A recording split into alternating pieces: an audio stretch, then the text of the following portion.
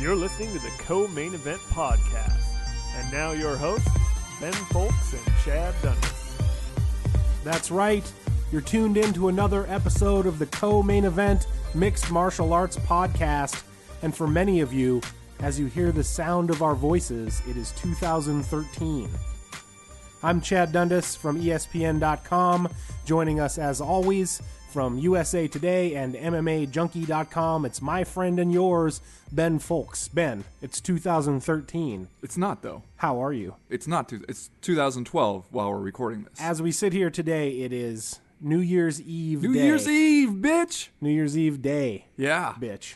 Are you drunk yet? I'm a little tipsy. Yeah. I had a few pops on the way over. Yeah, I figure you probably stopped down at the Silver Tip on your way over here, sit around, talk about farm futures, and throw a couple rye whiskeys back. You know, last night I actually was in a convenience store with my brother who lives in Portland, but obviously was here visiting over the Christmas holiday, and he pointed out something to me that I think is like not that uncommon about Montana convenience stores, but it was something that I had never really noticed before, and that is that there's oftentimes a cooler full of ice and single beers just sort of sitting by the counter at the convenience store where, hey, if you want to, you can reach in there and buy yourself one tall boy of Bud Light. Yeah, because sometimes you just want one tall boy of Bud Light. Yeah, because there's no possible drinking and driving implications of just having single beers up by the counter.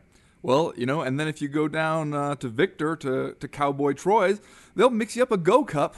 Oh, yeah. Send you on Big your time. way. Yeah, there's a lot of places that'll do that for you. Yeah. Anyway, you're listening to the first Co-Main Event podcast of the new year. Somehow we managed to pick a year where I feel like almost all major holidays fell on the day we were supposed to record. We charged right through that shit, though. Pretty much, yeah.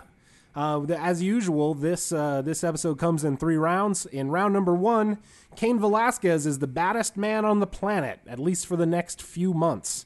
In round number 2, once again, a couple of lightweights totally, unbelievably, completely blow our fucking minds. In round number 3 this week, Dana White spoke out at length about PEDs just prior to UFC 155, and some of the stuff he said was pretty weird. Mm-hmm. So we're going to talk about that. First, though, before we go any further, we just want to remind everyone out there that you have one more week to get your commentary into us for the first ever Co-Main Event Book Club. And I know a lot of you are pretty excited about that. I've been hearing about it on Twitter. A lot of people out there are going to be mixing up a siren, grabbing a fresh clip of soldiers and sitting down for this one. And I know some of you have even tweeted me some of your thoughts, your literary analysis of Bar Brawler. And I got to say, some legit points have been made already. Yeah, and let me say the comments that we've gotten emailed to us so far are all really good. Yeah. So don't miss out. I mean, for God's sakes, if you took the time to read goddamn Bar Brawler, send us your comments so you didn't just do it for nothing. Yeah, because goddamn, that would just be sad. What are we doing here? Okay, yeah, all that plus Are You Fucking Kidding Me? And just saying stuff. But first, like we always do about this time, a little bit of listener mail. Listener mail. First question this week comes from David Neighbor. He asks, does Dana White realize it'll be more difficult to get fighters to accept short notice bouts if he insults them for getting tired at the post-fight presser? Derek Brunson made weight and beat Chris Lieben handily on 8 days' notice, and all Dana could talk about was him watching the clock. What incentive does a fighter have to, quote-unquote, step up? You know, this is a good point, but also there's two sides to this. It's true that if you are going to ask these guys to step up and take a fight on less than 2 weeks' notice, and especially since you spend most of fight week, you know, going to Vegas and sitting around and you know, you're not really pushing your cardio hard in the ballroom workout room of the MGM Grand, yeah, you know, don't be surprised if some of those guys don't look all that great on short notice. The flip side, though, is that when you know you got guys like Derek Brunson who will do just about anything to get in the UFC, and there's always going to be some of those guys, then maybe you don't have to worry about criticizing them for looking shitty. I mean, if you do that to guys who are established, who have the luxury of saying no to a short notice fight, yeah, maybe it's going to make them think twice. Do I really want to go out there if I know my cardio is not 100% there? Because Dana White will put you on blast in the post-fight press conference. But for a lot of those guys, they really have no better option. I mean, Derek Brunson might have looked kind of shitty, got a little tired there, but he got his foot in the door. Yeah, I feel like this year, though, we've had a couple of high-profile instances where the old theory that taking a short notice fight was going to earn you some kind of political capital with the UFC. I feel like we've had a couple of high profile instances this year where it seemed like that didn't quite work out. We have. For various reasons, although Derek Brunson certainly, as David Neighbor said, did it in fact, quote unquote, step up. He made weight and then he won the fight, which he did. Pretty impressive, I guess, just on 8 days' notice. Yeah, I mean, what's Chris Lieben's excuse? When has Chris Lieben ever needed an excuse before? Yeah, that's true. But I do think though it's kind of the same thing where when the UFC made that fight between was it Chad Mendes and Cody McKenzie, I believe, and Mendes just went out there and wrecked Cody McKenzie as we kind of all thought he would, and then afterwards, like the tone that Dana White adopted at the press conference was kind of mocking. Of like, oh, can you believe what a mismatch? It's like, you guys made this fight. Yeah. Anyway, the second question this week comes to us from Eric Albrecht, who asks, if you could make any mixed martial arts related person have a New Year's resolution, who would it be and what would their resolution consist of? I like this. This is a good question. I like this too. I really like the idea of forcing someone to have a New Year's resolution. That's really fun to me. Intervention style New Year's resolution.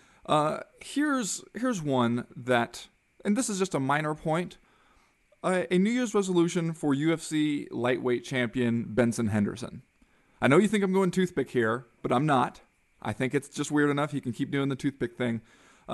Make a point to never again utter the phrase, it is what it is. Not in an interview, not in video, pre-fight video comments, nothing. Stop saying that phrase. You use it all the time, and it's one of those ridiculous cliche phrases athletes rely on. Of course it is what it is. How could it be what it isn't? Stop it. Let's see here. I think my New Year's resolution is going to be maybe a couple of jiu-jitsu classes for the UFC heavyweight champion. Oh, here we go. Not a ton. Just a couple, just one or two. Enough to get in there and learn a scarf choke. Is that a thing? Scarf choke? Is that real? First of all, I think I should tell everyone listening to the podcast right now, if only you could have been at my house watching UFC 155, you would have seen Chad Dundas losing his goddamn mind over Cain Velasquez's refusal to go for a rear naked choke when he had Junior Dos Santos hurt. I think we'll talk about it. I think we'll get there in round number 1. But just learn a strangle bar, So wait, you want him to have some catch wrestling lessons well, now? I mean, if for no other reason than to save Junior Dos Santos the trouble. I mean, good God, just slap a choke on and let the guy tap out with some dignity. Yeah, that's true. Another New Year's resolution, a little more serious one that I would suggest for Alistair Overeem. Get with one of those voluntary drug testing 24/7 round the clock deals, whether it's VADA, whether it's USADA. Plop down the money and do that, because otherwise you are never ever going to convince anybody that you are not cheating your ass off with performance enhancing substances. People are always going to think of you that way. You already look like that and you failed a drug test. Even if you become the champion, it's going to be tainted unless you go out of your way to prove that you are not using. Yeah, that's a good one, actually. And also, I think we've got a better chance of seeing the Mayans be off by a year and witness the end of the world during 2013 rather than to see that happen. What do you think about the Benson Henderson one? You think we can see that one? Yeah, no, I thought that was a good one. All right, good. It's something he could take to heart. Because that's the one that's really important to me. My final New Year's resolution is for UFC co-owner Lorenzo Fertitta, and that's, I don't know, maybe work out a little more during 2013. Yeah, he's wasting away. Yeah, of course I'm joking because it looks like Lorenzo Fertitta does nothing but lift weights, which I think is awesome. If I was a billionaire, I'd be yoked.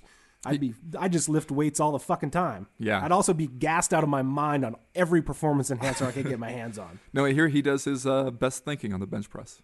Yeah, I mean, why not, really? I mean, you own a fleet of casinos, which is, as far as billionaires go, probably not the most high learning curve in terms of like, oh, man, how are we going to keep this thing going? How are we going to keep the wheels on this? It's not a tech startup. During the recession, it's sort of like, if you own a casino, it's sort of like, well, are we open today? Like, did someone remember to go down and unlock the doors? Are there still such things as degenerate gamblers?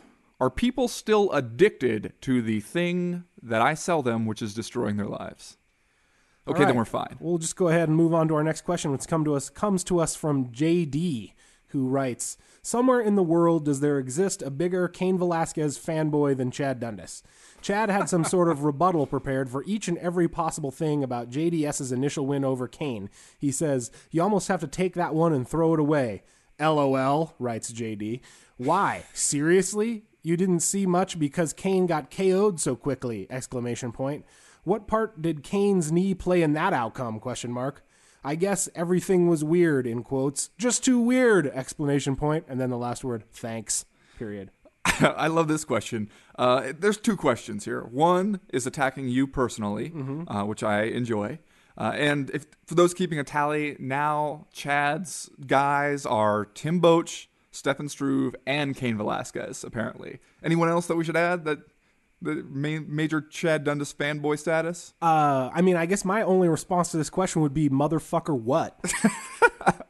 And I mean, obviously we received this before UFC 155, and then... Oh, really? Okay. Yeah, and then Cain Velasquez went out and proved me right on all of those points. So I'm pretty happy with it all the way around. You know, I did think as we were watching, and especially in that first round, it seemed like Joe Rogan was pretty solidly in the Cain Velasquez camp, did it not? Well, this was a weird UFC all the way around in terms of, and you know, the UFC broadcast team is guilty of this a lot, but this one I thought was a really pronounced instance where one member of the broadcast team will pick a guy that he wants to say positive things about and then will do that for the entire fight, regardless of how the fight is going, because they did it during the Chris Lieben-Derek Brunson fight where, as we talked about last week, you and I like Chris Lieben. Mm-hmm. We're pretty big Chris Lieben guys all the way around.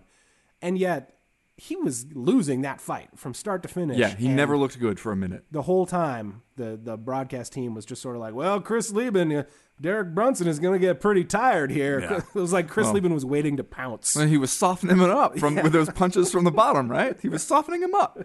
It was, and that was kind of the line that Joe Rogan adopted throughout the entire thing was that, Derek Brunson was totally gassed, whereas Chris Lieben was had an economy of motion. Yeah, it was being Chris really Lieben, sparing, always known for his economy of motion, with his energy. But yeah, I think maybe it was a weird broadcast because it was the first time with Rogan and Anik together rather than Rogan and Goldberg. Yeah. John Anik did not seem to want to break in and interrupt Joe Rogan as much as really Mike Goldberg let Rogan will. do a lot of the play-by-play. And hey, in fairness, I thought Anik did a really good job. Anik is really good. I think that they'll only get better working together if they do it more. You can understand how the first time together you don't really know how it's going to go, and so it might be a bit of a learning process there. But it did seem like he was doing that with Cain Velasquez too. Joe Rogan, saying in the first couple of minutes where Cain is diving for these takedowns that weren't really even coming close. Junior Dos Santos is just kind of stepping out of them. And we're already hearing about, wow, this pace is just going to wear Junior down. I don't know if it would have had he not just gotten rocked by a right hand. That's what did him in. That's what wore him down. Well, again, I think we'll get to that coming up here in round number 1. You know what the weirdest one, though, that I remember was the fight. You got to go way back to the finale of, I think, Ultimate Fighter Season 2 when Rashad Evans fought Brad Imes in the heavyweight final. And at the time, that's way back. Yeah, at the time, Rashad Evans was sort of being cast as this like underachieving heavyweight malcontent. Was sort of like his character coming off the second season of The Ultimate Fighter, and he beat the shit out of Brad Imes in that final, in the finale. And the UFC could not have praised Brad Imes more if they had tried during the course of him getting his ass kicked by. I remember there was one time Rashad Evans dropped him with a punch and followed up with punches on the ground. And Mike Goldberg's commentary about it was, Brad Imes survives. It's like, dude, that's not a compliment. That's not, he's almost lost right there. Well, before we move on to the next question, I would like to say, I think we saw this line of thinking, though, a lot where as soon as the fight was over and it was clear that Cain Velasquez had won, then it was like, oh yeah, that first fight, totally a fluke. Cain's knee was hurt. That's the only explanation for that. Which, all right, I'm sure the knee hurt. That affects his confidence. It affects what he thinks he can do and stuff. Still, Junior Dos Santos went in there, punched him in the head once, and knocked him out. But I said it was a fluke before the second fight. Yeah, so I still think it's bullshit to say that it's a fluke. Me. It's no more a fluke than whenever it happens in MMA where you land one punch at the very beginning of the fight and the fight's over. I mean, yeah, maybe if you fight again, it's going to go differently. I don't think it means that, like, oh, this one's not even worth talking about. You knock a motherfucker out, you knocked him out. Yeah. You get that. You get to take that home with you. It may not have been a fluke, but I certainly think it was a cautionary tale for dudes not to fight with blown out knees. Yeah, well, if you needed one, there it is. The last question this week comes from Alisteroids, which I see what he did there. Yeah, I get it. The question is... Not his given name, perhaps? No, I don't think that's what his mom named him. Tim Kennedy had observed that Strikeforce fighters pulling out of quote-unquote champions in order to hop straight into the UFC are... This is another quote from Tim Kennedy. A bunch of little vaginas. Assuming he is speaking figuratively, do you agree? If so, should the event be named Strikeforce Non-Vaginas? I think Strikeforce Non-Vaginas, I would really love to see what the poster looks like. Wouldn't you? Well, it would be different than if there was a Strikeforce Vaginas card. That would be an odd yeah, that's poster. a different poster. You know, the one with the big picture of Nick Diaz. Maybe something just a... Never mind. Yeah. You know, Tim Kennedy has a point that, hey, it is bullshit for all these guys to just be like, oh, wait, Strikeforce is going away. Oh, well, you know, my ankle feels a little loose now that I think about it. It's bullshit, but it's also payback as a motherfucker, yeah, Strikeforce. It's bullshit, like, if you fuck these guys over enough, when they get the chance to fuck you over, and we don't know for sure that that's what they're doing, but if they get the chance, I can't blame them. And it's totally reasonable on their part to not want to fight for Strikeforce, especially if you know that you are going to the UFC. If you're one of those guys where... If you're Gilbert Melendez, you could not possibly pay me enough to fight Healy. Ryan Healy? Yeah, but Pat Healy. Pat Healy. But if you're Pat Healy, you want that fight. You know? Well, yeah. Shit, of course you do. For those guys, the guys that don't know what their status is going to be with the UFC, yeah, makes sense for them to fight. For the other guys, it does not really make any sense. So you can't really blame them. But it is, here's where we get into that thing where, the fighters love to walk around and puff their chest out and talk about what badasses they are and how they'll fight anybody, anywhere, anytime, except that they won't. Because no one will, because that's dumb. Like, you should take some care for your career. But it kind of gives the lie to that hard-ass adage that they love to push, that image of themselves. Because, yeah, sometimes it's better not to fight than to fight. Well, that's it for listener mail this week. Remember, if you have future questions, comments, concerns, or personal attacks to send the podcast, you can do so by going to our website, co-maineventpodcast.com, and clicking the link at the top of the page that says email the podcast. As for right now, though, we're going to go ahead and roll directly into round number 1.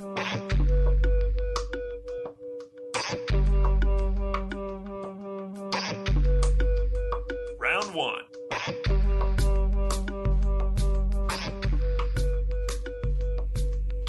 Ben, after starting fairly slowly, UFC 155 kind of finished with an awesome bang with the last 2 fights. I thought the co-main event and the main event were both pretty darn good, and I think that the main event was sort of its own special brand of roller coaster ride in a way, because I know at the beginning of the fight, you and I were sitting there watching it, and at one point I turned to you and I was like, wow, this really looks like Cain Velasquez is about to get knocked out.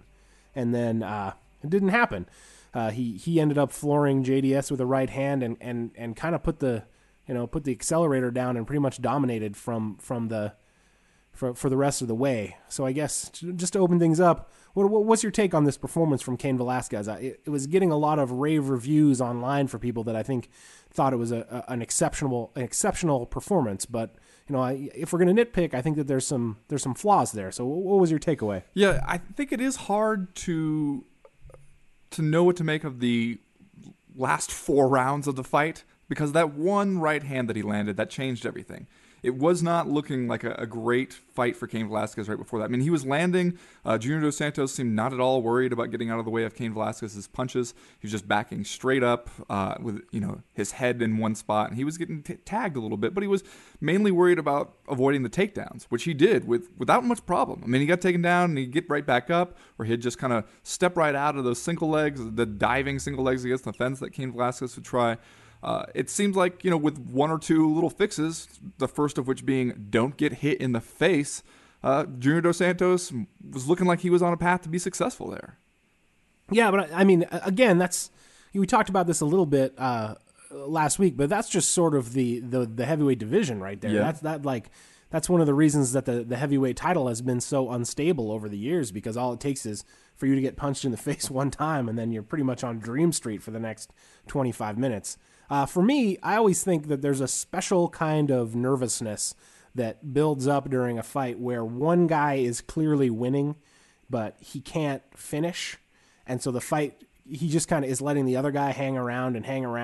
And especially in the heavyweight division, and especially against a guy like Junior Dos Santos, where the whole time, even after it became clear that Dos Santos was a shadow of his former self for the duration of the fight. But, towards the end there, where he did look a little bit fresher and he did have a little bit of spring in his step, I kept being like, oh man, Cain Velasquez is going to get knocked out. Yeah, he did get his legs back at times. He'd have a couple seconds here or there where he'd throw a punch and it looked like he actually had something behind it. I mean, I'm sure if Junior Dos Santos was Roy Nelson right now, he'd be talking about how he wishes he just had 3 more rounds. Just 3 more rounds. If he rounds, 6, 7, and 8, those would have been the ones where he took over and changed everything. But you're right, it did have that. After Cain couldn't put him away in the first round, couldn't put him away in the second, it was like, you let this guy stick around and something bad might happen. I do think it's worth talking about. I mean, it is feeling a little nitpicky to say to Cain Velasquez, yeah, you go out there and beat this, one of the more dominant so far heavyweight champions that we've seen recently. But hey, you couldn't finish him, so we're all going to talk shit on you.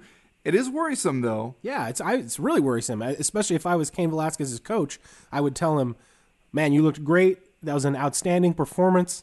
And if you do that against Alistair Overeem, you're going to get knocked the fuck out. Yes, exactly. I mean, you can't. If he fights Alistair Overeem next year, which I think is likely, because I think we all expect Overeem to tear through Antonio Silva when they fight in February. If he lets Overeem hang around as long as he let Dos Santos hang around, I really do think he gets knocked out. Yeah. I mean, if he gets the opportunity that he got in the first round against Alistair Overeem, he needs to finish, or else things are going to go badly for him, I think. And we know that Cain Velasquez can be knocked out. I mean, we saw him get knocked out by Junior Dos Santos, and we also remember his fight with Cheick Kongo? Cheick Kongo we're talking about. Yeah. Every second he spent on the feet with Cheick Kongo had to make Cain Velasquez's corner heart stop, because every single time he'd get punched on the chin, his legs would go wobbly. He had to get that fight to the ground immediately. He's gotten to be a better striker since then. At the same time, though, when you look at him against a guy where he's given up as much weight and strength as he probably will against Alistair Overeem, if he has to take him down and wear him out with pressure and ground and pound for 5 rounds, I'm not saying he can't do that, but there's a lot of risk involved in that strategy. You give him a lot of chances to tee off on you. And a big guy like Overeem, all it takes is for him to land one punch, land one knee in the clinch or something, and you're in big trouble. Strangle bar. You think that strangle bar is the scarf choke? You think this is the answer for everything, don't you? It's a clock choke. Now I'm just saying stuff. Clock choke, that's a thing. Is that a thing? Yeah. Is a scarf choke a thing? Yeah. It is, right? Yeah. Well, I mean, the thing is, when you're learning Brazilian Jiu-Jitsu, you learn about 5 different names for everything. Right. And the best, though, are always the Brazilian names, because they're just like the most... Mata Leon. Well, they don't even bother to teach you the Portuguese to most of them. They just say lion killer. Yeah, they'll just give you like the most literal translation of stuff that they can. It's a lot of fun.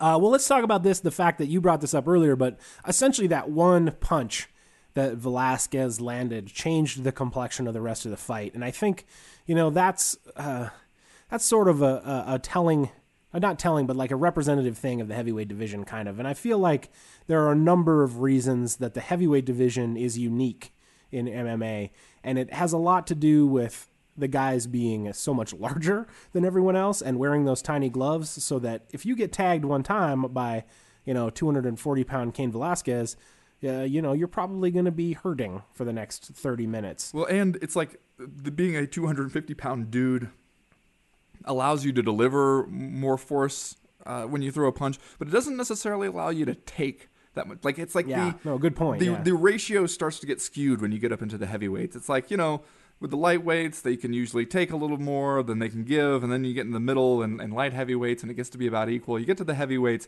everybody can give more than they can take, it seems, with the possible exception of Mark Hunt, who is not a human being. Is any part of that, though, in your opinion, the fact that these guys, heavyweights, don't get tagged a lot like that in practice, or that they're not used to overcoming adversity, really? Because one of the other, a couple of the other things that make the heavyweight division unique is that, number one, most of these guys don't have to make weight. So, Yeah. you can do whatever kind of training you want or lack thereof. You can roll in looking like Roy Nelson. And the other part of it is, they're very much used to being the biggest, strongest, baddest man in the gym, so to speak. So when they run up against this kind of adversity in the fight, they're not used to bouncing back from it. Whereas maybe a guy like Joe Lauzon or Joe Lauzon, Keep going. J Lau, he gets busted wide open, is wearing the crimson mask, and yet marshals the sense and the determination to sort of come back and make a fight out of it. That's true to some extent. I think we see it a lot with the guys who, when the UFC develops smaller weight classes, they immediately drop down to those smaller weight classes, and you're thinking, man, if you can make that so easily, how did you ever compete at this higher weight class? Well, in part because a lot of times when you're the little guy, you get used to always being the little guy, and so you're not really stressing that much about 10 pounds here or there. If you're fighting guys who are all a little bit bigger than you and stronger, that's really nothing new. If you're Joe Benavidez, you've been doing that your whole life. I think, though, with the heavyweights, it depends what gym you come from. Because if you look at AKA, where right now you've got Cain Velasquez, Daniel Cormier, and Todd Duffy all there, I mean, there's a lot of heavyweights banging on each other. Yeah. And Todd Duffy had talked about this. Are you trying to say that iron sharpens iron? In a way, iron sharpens iron, or, rips your knee out. One of those. But, some gyms, heavyweights are really, really tough to come by.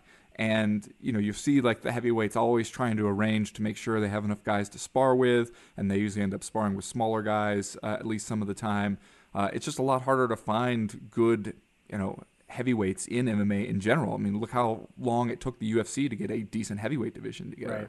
Right. So that's kind of the same for the guys in the gyms. And then, when you do have another heavyweight in the gym, you're thinking, am I going to have to fight this guy eventually? So there's some of that going back and forth. One of the things that I wanted to talk about before we move off of this topic, something that friend of the podcast, Danny Boy Downs, brought up to me on Twitter after the fight, where, I think rightly pointed out that pretty much from that first round on, Junior Dos Santos had what was almost assuredly a concussion. He rises to his feet to get back to his corner after the first round, and he is just wobbling all over the place. I mean, he fails a sobriety test right there, just trying to get back to his own corner. And we can see that, and yet the fight goes on for 4 more rounds, possibly because Cain Velasquez has not learned the Chad Dundas strangle bar yet. Or he could have just poked him in the eye. Another sweet Chad Dundas move. Fight ender. But, we see a guy who is definitely, concussed, has taken a lot of damage, and the fight just goes on and on. But just because he can lift up his arms and can take it and still throw some back here and there, we say, he's still in it. We let it continue. At any point when you're watching that, do you start to feel this is getting a little gross? Well, I did think it got real ugly for Junior Dos Santos there down the stretch, and I think I seem to remember before the final round when they had Dos Santos in his corner and everyone was just kind of screaming at him. I think I was like, can't we just call this off? Like, haven't we seen enough? It's clear that he's not going to, bounce back and pull victory. But he's not going to quit either. Defeat. No, he's not. And I'll tell you what, it didn't, watching this fight for whatever reason, even though it probably should have, it didn't. This one didn't bother me as much as the George Soteropoulos Ross Pearson fight did, where it seemed like Soteropoulos got concussed like 3 times during that fight. And this one, you could argue that it was worse, just because those are 240-pound guys punching each other in the face, and there's 25 minutes of it. But it didn't bother me at the time. After I thought about it later, I realized that's probably a good point, that we did probably witness Junior Dos Santos get concussed and then go on and fight another 20 minutes, which certainly can't be good for you. No. At the same time, though, that's sort of like what you signed up for.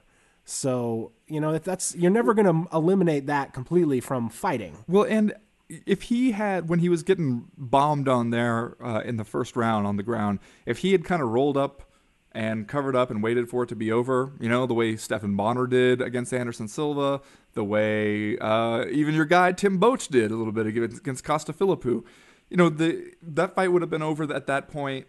No one would have necessarily thought any less of him. I don't think they would have said, Junior Dos Santos quit. I mean, it was clear that he was rocked and he was hurt. So I don't think anybody would have blamed him too much for that. But that's one of those things where that same thing that Ken Shamrock said years ago still holds true, that the thing that makes the guy the champion is also the thing that makes him put himself through some of that unnecessary shit. And you looked at him at the end of that fight. It's hard not to think that a beating like that, I mean, that could ruin some guys. Yeah. You know, some guys will never be the same after a beating. You don't know what effect it'll have on Junior Dos Santos. Hard not to think that it took some years off his career, though. And when he's standing there looking like a completely different person than the one he walked in the cage as, and the crowd in Vegas boos him, and he says, "Why they do that?" Yeah, no. Oh God, heart sad. just fucking breaks. Yeah. Just breaks into a million pieces. Yeah, that was fairly heart wrenching. Why do they do that, Chad? I don't know. Why Who they knows? do that? Who knows what they're thinking? It's just a bunch of drunk people that wandered in off the strip because they saw a big shiny gold belt on the poster. You know? Why they do that? Well, let's talk briefly before we move on about the trope that the UFC always tries to establish about the heavyweight champion being the baddest man on the planet. I know Emperor of masculinity. You wrote about this week on MMA Junkie, and it seems like if there's any division where that trope falls flat, it's the heavyweight division. Not because it's not the baddest man on the planet. Arguably, he is. It's just that chances are he's going to lose to the next guy he fights. He is right now. Look quick. The baddest man on the planet right there until he fights someone else. As we were watching the fight, you made the comment, right now I feel like if Junior Dos Santos and Cain Velasquez fought 20 times, they might split them. They might each win 10, which I think is perfectly valid. Yeah, or it might be like 12-8 or something. Yeah, that's the thing we keep seeing in the heavyweights, though, that still the record for title defenses as the UFC heavyweight champion holding steady at 2. Mm-hmm. 2! That's incredible. Yeah. I mean, you look around at all the other divisions, and the belts have just kind of stayed where they are for a long time. You know, Benson Henderson became lightweight champion and has held it throughout the entire year. But otherwise, you know, welterweight, middleweight, light heavyweight, you have some pretty dominant champs. At heavyweight, you just can't seem to establish that guy. I go back and forth on whether or not that's a good thing. Yeah, I do too, honestly. And we talked about it last week, and I said that I thought that you know, the public likes dominance, and I think it's really easy, or at least easier, to market a really dominant champion like Mike Tyson because people want to tune in to see how badly he's going to beat the shit out of the next guy that he fights. But at the same time, Mike Tyson had that problem where he was beating the shit out of people too quickly, and nobody wants to buy the pay-per-view for it. I remember my dad would never buy the pay-per-views once Mike Tyson was running through people in 45 seconds because it's just like, what are you paying for?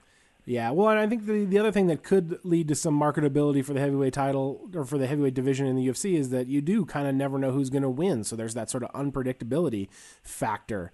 At the same time, though, I kind of wonder, like, and I know I feel this way, that we always make a really big deal out of the heavyweight title and like the heavyweight division at large, and I understand why that is, because the dudes are huge and blah, blah, blah. But, like, I feel like as a hardcore MMA fan, the heavyweight division's not really my division. You know what I mean? Light heavyweight, I feel like, has always been the MMA's version of heavyweight. Yeah, I agree with that. And even, you know, in addition to that, I really enjoy the lighter weights, those fights more, because I feel like they consistently offer a better product. Whereas the heavyweight division, I think, appeals more to the guy who wanders in off the strip because he wants to see two real big bulls going at it. Yeah, the biggest, baddest motherfuckers you got. Anyway, speaking of the lightweight guys, that's what we'll be talking about in round number 2, and that starts right now.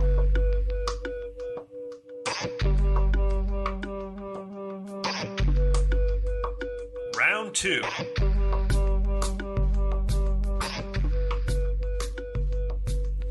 Chad, I think it's fair to say that the UFC 155 pay-per-view absolutely fucking sucked.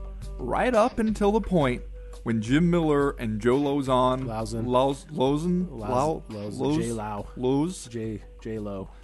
when Jim Miller and his opponent went out there and then just got the hell after it. Yeah, it was awesome. It was awesome. And it was one of those things where when those guys were coming out, I was thinking to myself, and maybe even put on Twitter, like, please let these guys do something to turn this around. Because it was not going well. There were good prelims, good fights on Facebook and on FX. And then you get out there, you got Chris Lieben and Derek Brunson wheezing on each other. You got Yushin Okami just Okamiing the shit out of Alan Belcher. Which is impressive in its own right. Yes, it is. Impressive, but, you know, impressive the way, like, a master craftsman of a craft that you do not appreciate or understand is impressive. Where you're like, oh, that must be hard. I don't really want to sit around and watch it, but it's impressive. You have to appreciate it at the end of the fight, though, when Alan Belcher gets the mount and like a minute and 15 seconds later, Okami's out like it ain't no thing. Yeah. Like that's when you know that like you found your sport. Like when you watch that and you're like, oh, that was awesome how he got out of that. We got mounted, but then he got out of it and like didn't take any damage. That's when you know you've nerded out. Yeah, fully you're for an this MMA sport. nerd. Yeah, that was some jiu-jitsu class drill bullshit. Let's let Alan Belcher start and mount, and you got to get out in 60 seconds or less, which you did. Yeah. And then you have a kind of sloppy rule-breaking affair between Costa Philippou and your guy Tim Boetsch. Bullshit.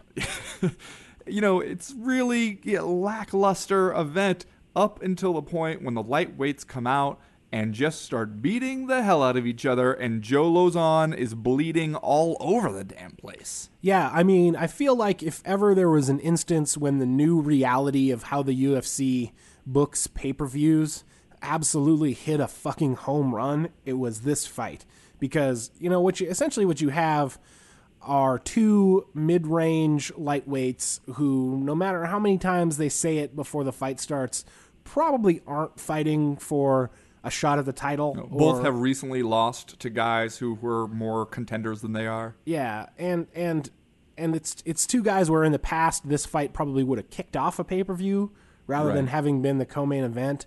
And yet, at the same time, it was a fight that seemed scientifically designed to be exciting, and then they went out and totally fucking delivered, and it was awesome. And frankly, the point when Yves Lavigne had to call a stop to the action to get the scissors out and cut the athletic tape off Joe Lauzon's just the arm, bloody, soaked these athletic two tape. guys are sitting there just covered in gore, and Jim Miller's like, "Hey man, awesome fight," and Joe Lauzon is like, "Yeah man, you too, thanks." I was like, now I did just have a fucking nerdgasm, like an MMA nerdgasm about how awesome that was. Yeah, because you see that and you're like, oh, that's why this is the greatest sport in the world. Yeah, because you're bleeding on each other and talking about how awesome this is. Yeah, and that was I wrote about this in my reflections piece on an MMA Junkie. Every once in a while where I'm watching this and thinking about, man, how do you explain this sport to someone who has never seen it or doesn't get the appeal of it? And there's that moment when Yves Lavigne calls a pause to have the doctor look at Joe Lauzon's cut. And it's a bad cut over his eye, like above his right eyebrow. And the doctor kind of wipes away the blood, and you can just see how deep it is and how there's just more blood rushing out to follow the blood that's already on the mat. And the doctor looks in there and says, "No, that's okay. We can go on." I mean, it's like, what do you do? You're just like, I don't see any skull. We're fine. Like, that's the point where if you're not initiated in this sport or combat sports in general, and you see that, then you think, well, this is just, barbarism dressed up, because what's the point of having a doctor if he's going to look into a cut that deep and decide to do nothing to stop the guy from continually getting hit in it? But because of what we already know about MMA, how it's already kind of this weird world where, hey, you're out there trying to hurt each other, that the doctor just kind of looks at it and says, "No, go on." And that turns out to be the right call. That turns out to be exactly what we're hoping for, and it ends up being an awesome fight where Joe Lauzon, bloody in the third round, is still diving for heel hooks like he's, Yeah, and that was incredible too, that sequence at the end when he tried to kind of get that rolling heel hook on Jim Miller.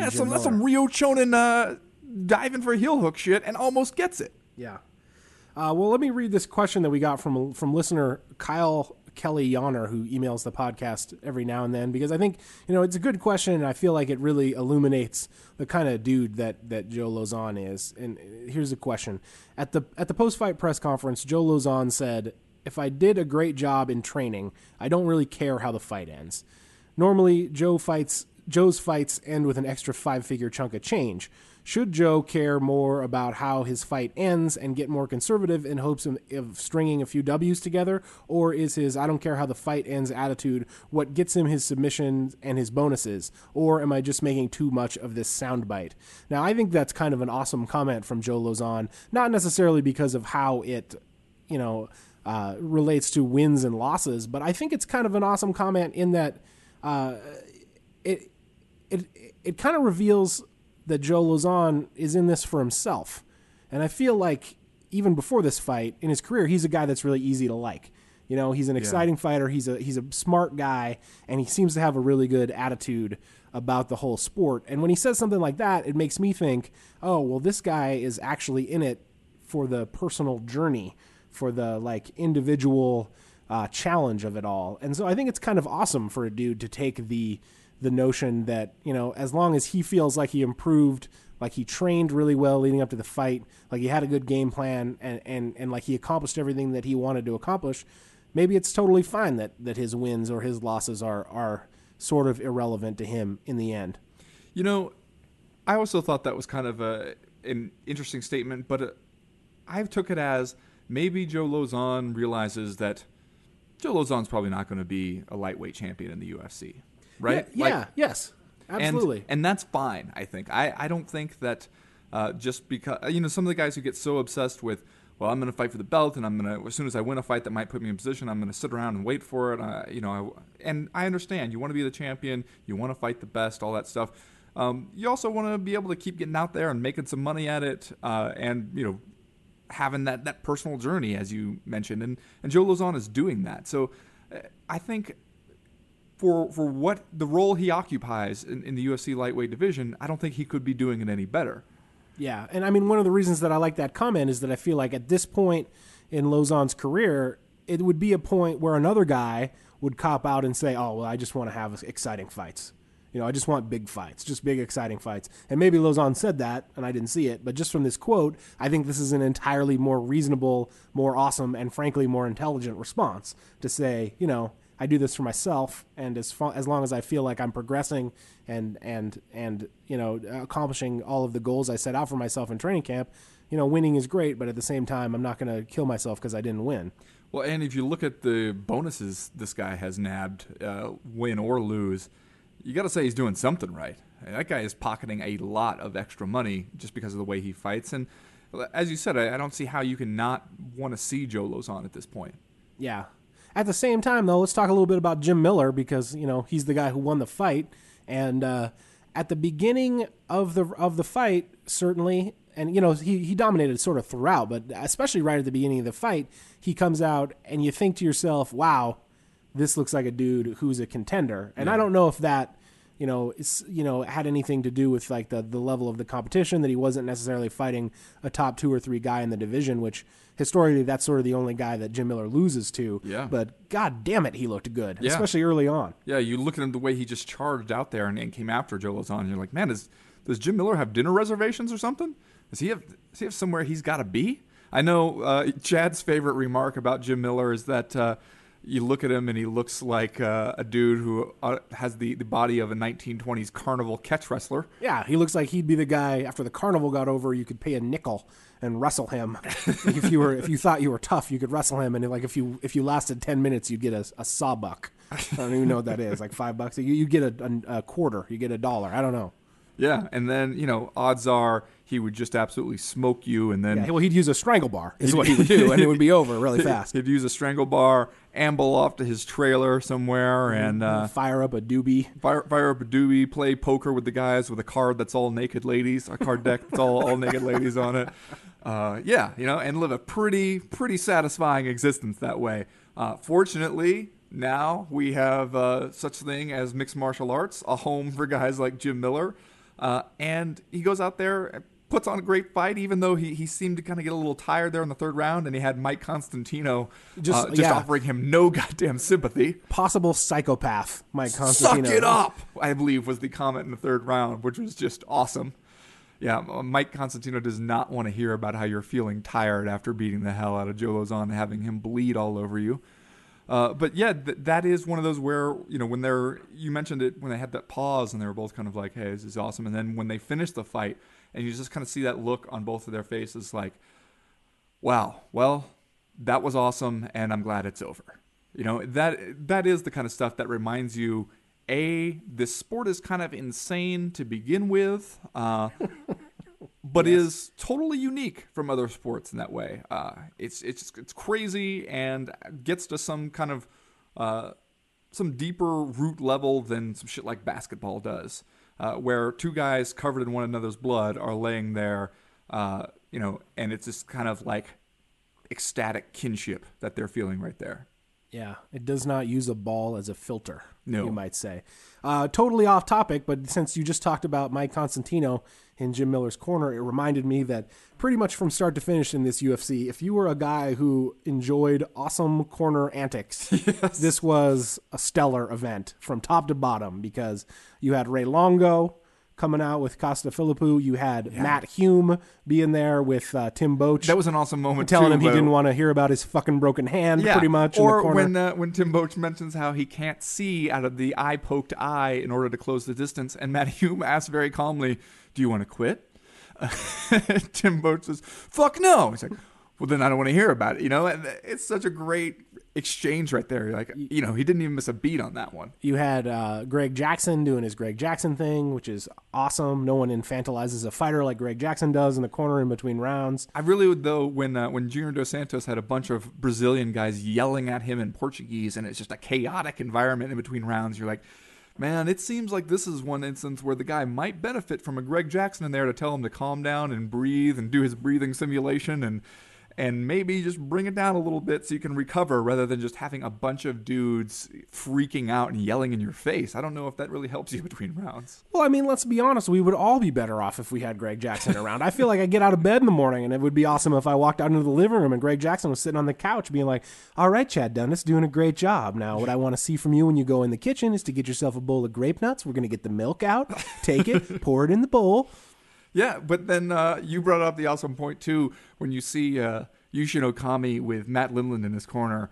What do those two guys talk about? How did that crew get together, right? Like Yushin Okami, Matt Lindland, and then Yushin Okami's two Japanese cornermen. Like, how are they rolling together? Yeah, well, and in between rounds, you can hear the Japanese cornerman giving him all this advice in Japanese, and then as Okami gets up and gets ready to go back into the fight, Lindland just kind of like, you know, smacks him on the shoulder and is like, "All right, let's get after it." Like, great, thanks, man. You know, it would be awesome to be a fly on the wall for some of those conversations, though. Yeah, I always wanted to be around when Yushin Okami was living at Chael Sonnen's house. Like, Yeah.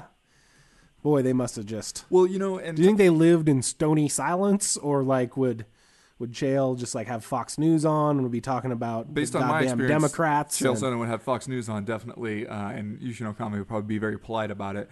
But talking to Chael and his family members about, he'd bring Yushin to family functions and, you know, social functions and stuff, and they all really liked Yushin, who did his best to put up with the antics of his hosts and not offend them from the sound of things. Well, clearly we've exhausted this topic. Let's do "Are You Fucking Kidding Me?" and then we'll roll into round number 3. All right. My "Are You Fucking Kidding Me?" goes out yet again to the judges. The judges in Nevada. I wish we had a tally of how I many know. times you would. I know. "Are you fucking kidding me?" did the judges. And this is a weird one because I don't even feel like, as far as fight outcomes at UFC 155, they really fucked up too much. I mean, the Leonard Garcia one, I thought Garcia should have taken that decision over Max Holloway, but whatever, is close. You know, I can see that one going either way, so I'm not going to get too mad about that one.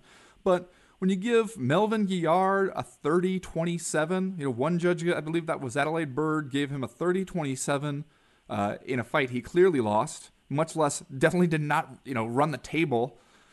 Then Brad Pickett gets at least one judge to see things 29-28 for him in a fight where he basically just got his head punched off by Eddie Wineland as he followed him around the cage.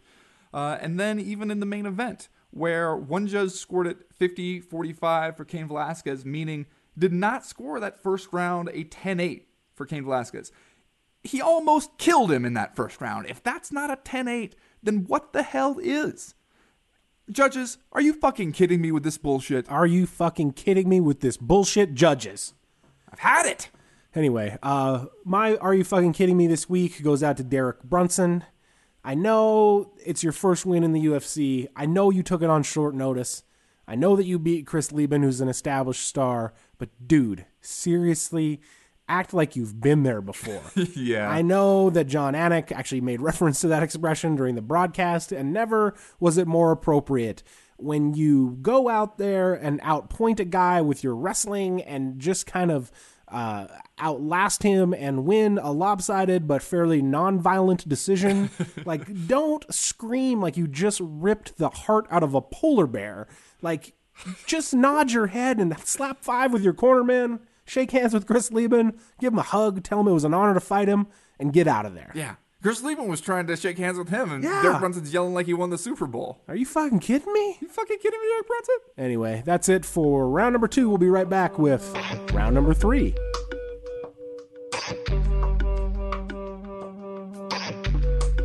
Round 3.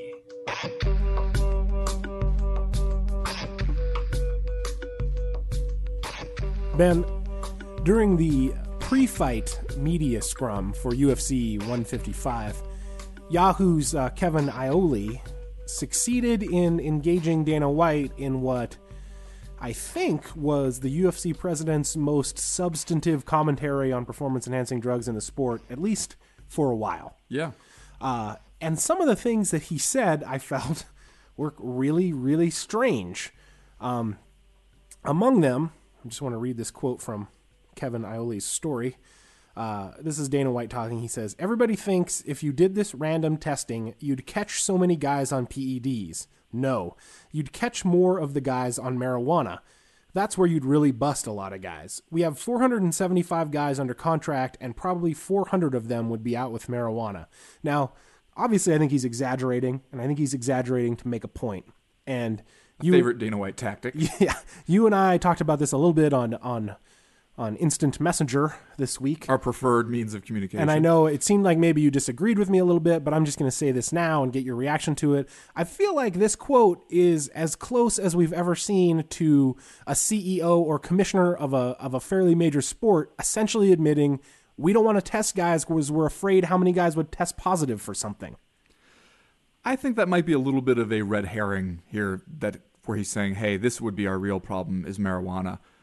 Because I think we all are pretty much in agreement that we really shouldn't even be testing for marijuana. Right, which is another thing we can talk about, because I think most of Dana White's comments here kind of miss the point of what we should be talking about. I think they intentionally missed the point. I think he's trying to get us obviously. off the thing that, hey, no, the reason this wouldn't... You are right that it is weird for him to be like, this is the first time we've seen him drift into the territory of, you're right, I don't want my guys tested year-round.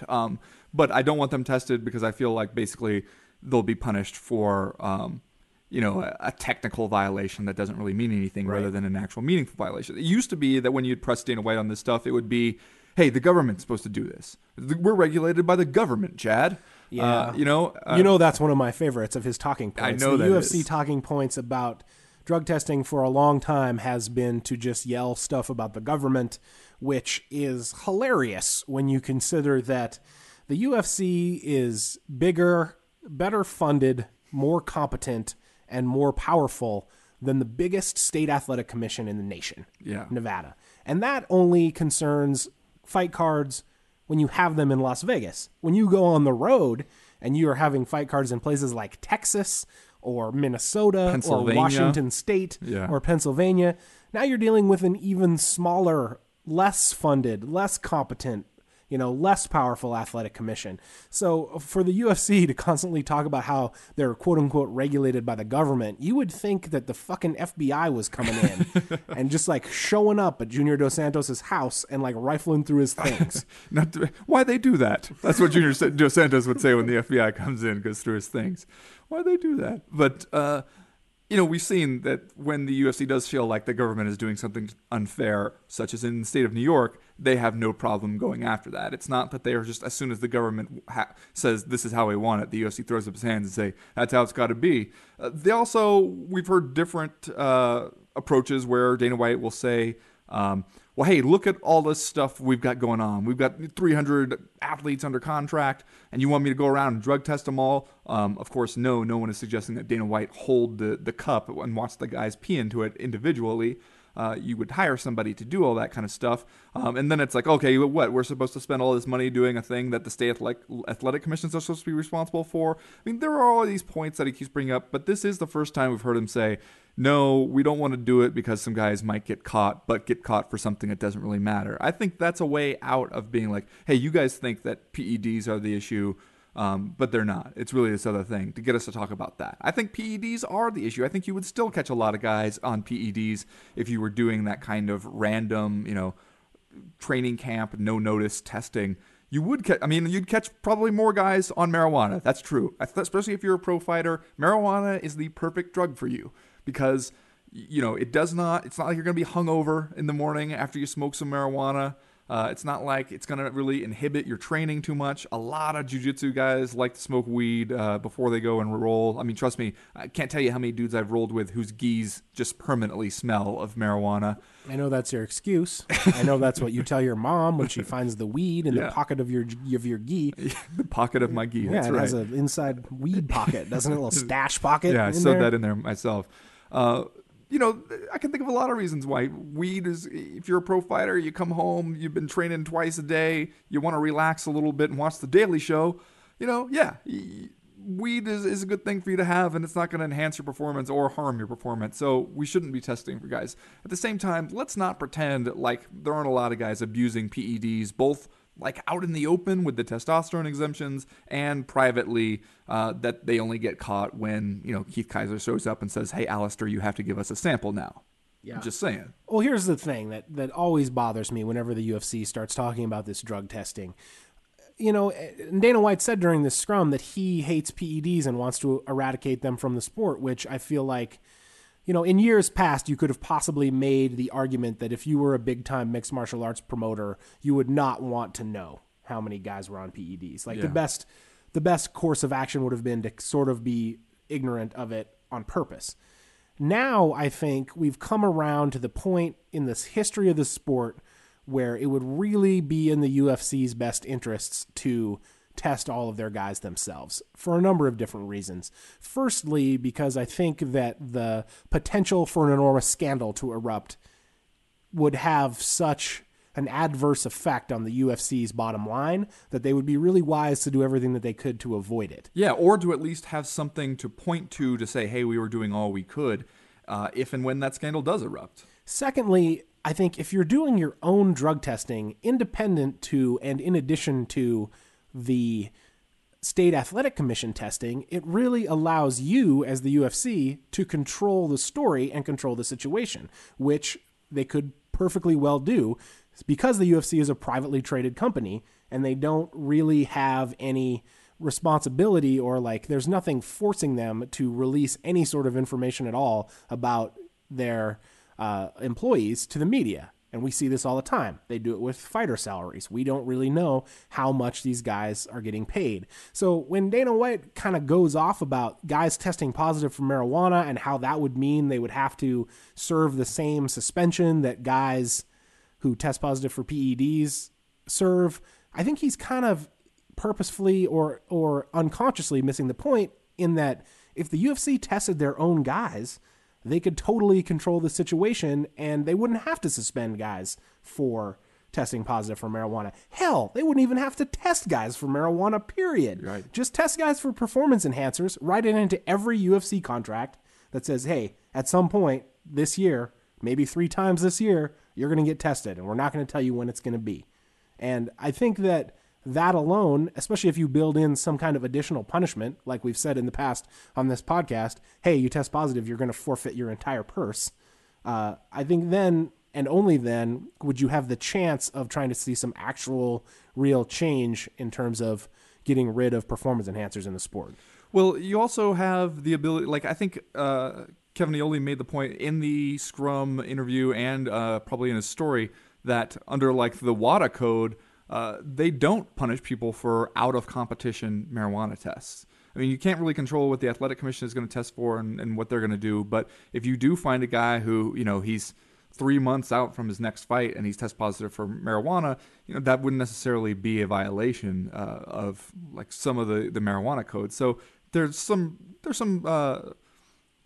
basis for doing that kind of stuff, and also it would just allow you to not be surprised as often. Yeah, and he talks about that. He talked about that Bonner, in this right, scrum with Stephan Bonner, where he says, and it cleared things up a little bit because there was, it was a little bit weird the first time he said, "Oh man, I wish Stephan Bonner would have told me that he was on testosterone or whatever steroids leading up to the Anderson Silva fight." It's really clear from this media scrum when he said that. What he means is when he calls up to offer Stephan Bonner the fight, he wishes Stephan Bonner just would have said, "Can't do it. I'm on steroids right now. Can't do it. Steroids. Can't do it. I'm on steroids right now." And then Dana would have found somebody else to take the fight. which if you're the UFC, that's exactly what you want. And that's kind of why you want to do your own drug testing, because if a dude tests positive for steroids out of competition, you don't necessarily have to release it to the media. You could just be like, dude, get the fuck up off steroids so we can book you in a fight. Yeah. What are you thinking? And that whole, though, the Dana White's whole rant about performance enhancers, and he'll always come back, and this is a point he made over and over again in that scrum, was, well, hey, look at these other sports. What, you think they're clean? You think that Major League Baseball is really catching all the guys, or that the NFL has it's like, because he's kind of letting the perfect be the enemy of the good, because some of these other sports might have guys who are getting away with it. Their testing programs are largely still better than what we have in MMA, which is no real testing program from the UFC, and minimal testing from state athletic commissions, which, as you pointed out, are poorly funded. Just because other testing programs aren't perfect doesn't mean that they aren't better. Yeah. And when he's like, do you really think that Major League Baseball is testing his stars, just reveals that he's not paying attention, because as Kevin rightly brought up in the media scrum, Ryan Braun, the NL MVP from last year or 2 years ago, in fact did test positive for elevated levels of testosterone, and was only not suspended for 50 games because some sort of malfeasance with the chain of evidence. And the guy who was probably going to win, or did he, Melky Cabrera, I think he won, did he win the MVP? No, he voluntarily pulled himself out of the running, but he was sort of going to be the shoe-in to win NL MVP again this year, playing for the San Francisco Giants. He also tested positive for elevated testosterone. So to make the point that these other sports like baseball are not testing their stars is just malarkey. It is malarkey, frankly. Right. And, I think we're going to see there's a good possibility that we're going to see a real world application for this year, because I really think that there's a high possibility that by the end of the year, Alistair Overeem is your UFC heavyweight champion, and he may in fact end up fighting a guy like Daniel Cormier headed into like next year's New Year's Eve show. So if Overeem beats Cain Velasquez for the heavyweight title middle of next year, I think we're all going to have to take a long look in the mirror and ask ourselves what we're doing in this sport with drug testing and how we really feel about it. Yeah, because and that's the same point I was trying to make earlier with a guy like Alistair Overeem, that people already were pretty sure you were using, then you got caught. There's no way you're still walking around looking the same. There's no way everybody's going to be like, oh, well, Alistair Overeem learned his lesson, I'm sure of it. People are going to assume that you're still using and you're just better about not getting caught. So you have to do something about that, just because otherwise, how can the fans ever feel comfortable watching this stuff? Yeah, and if you're the UFC and Alistair Overeem is your heavyweight champion, it behooves you in every possible way to make sure that he's not on steroids. Yeah. And to make sure that you're doing a lot to ensure that people can know that and feel comfortable in that knowledge. Not just that he won't get caught for steroids, but just that people can look at him and be like, that is the heavyweight champ, and it's legit. It's not, as Junior Dos Santos likes to say about him, created in a lab. Why they do that? Why they do that, Chad? Anyway, let's do Just Saying Stuff, and then we'll get out of here for today. The Just Saying Stuff is the part of the show where week in and week out, Ben and I both make a statement that we are then not asked to follow up or back up or support with facts, because at the end of the day, we are just two guys saying stuff. Just saying. Chad, you want to go first? Yeah, I can go first. Here's the thing. I know you're going to mock me because we like to do this on the podcast where you talk about how Tim Boach is my guy. It's your guy, the Barbarian Horde. Honestly, I don't even know how that started.